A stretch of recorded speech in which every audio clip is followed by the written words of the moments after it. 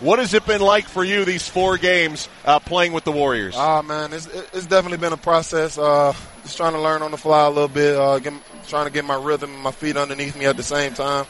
But it's been fun, man. I'm glad to be on the floor. I'm playing the game that I love.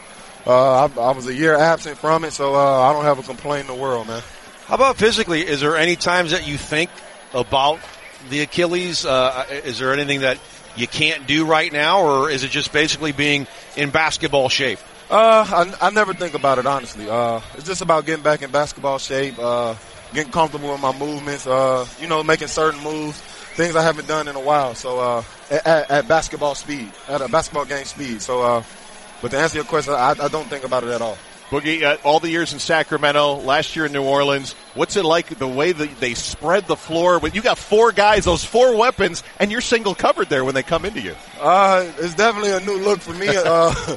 I haven't been used to this, but I'm gonna try to take advantage of it. I'm gonna keep working on my game to get back to, being the player I was or better, and I look forward to taking advantage of those opportunities. Well, I think so far, I think people have been really impressed with your IQ, your knowledge, your passing ability, and you've been reluctant really to go one-on-one on these opportunities.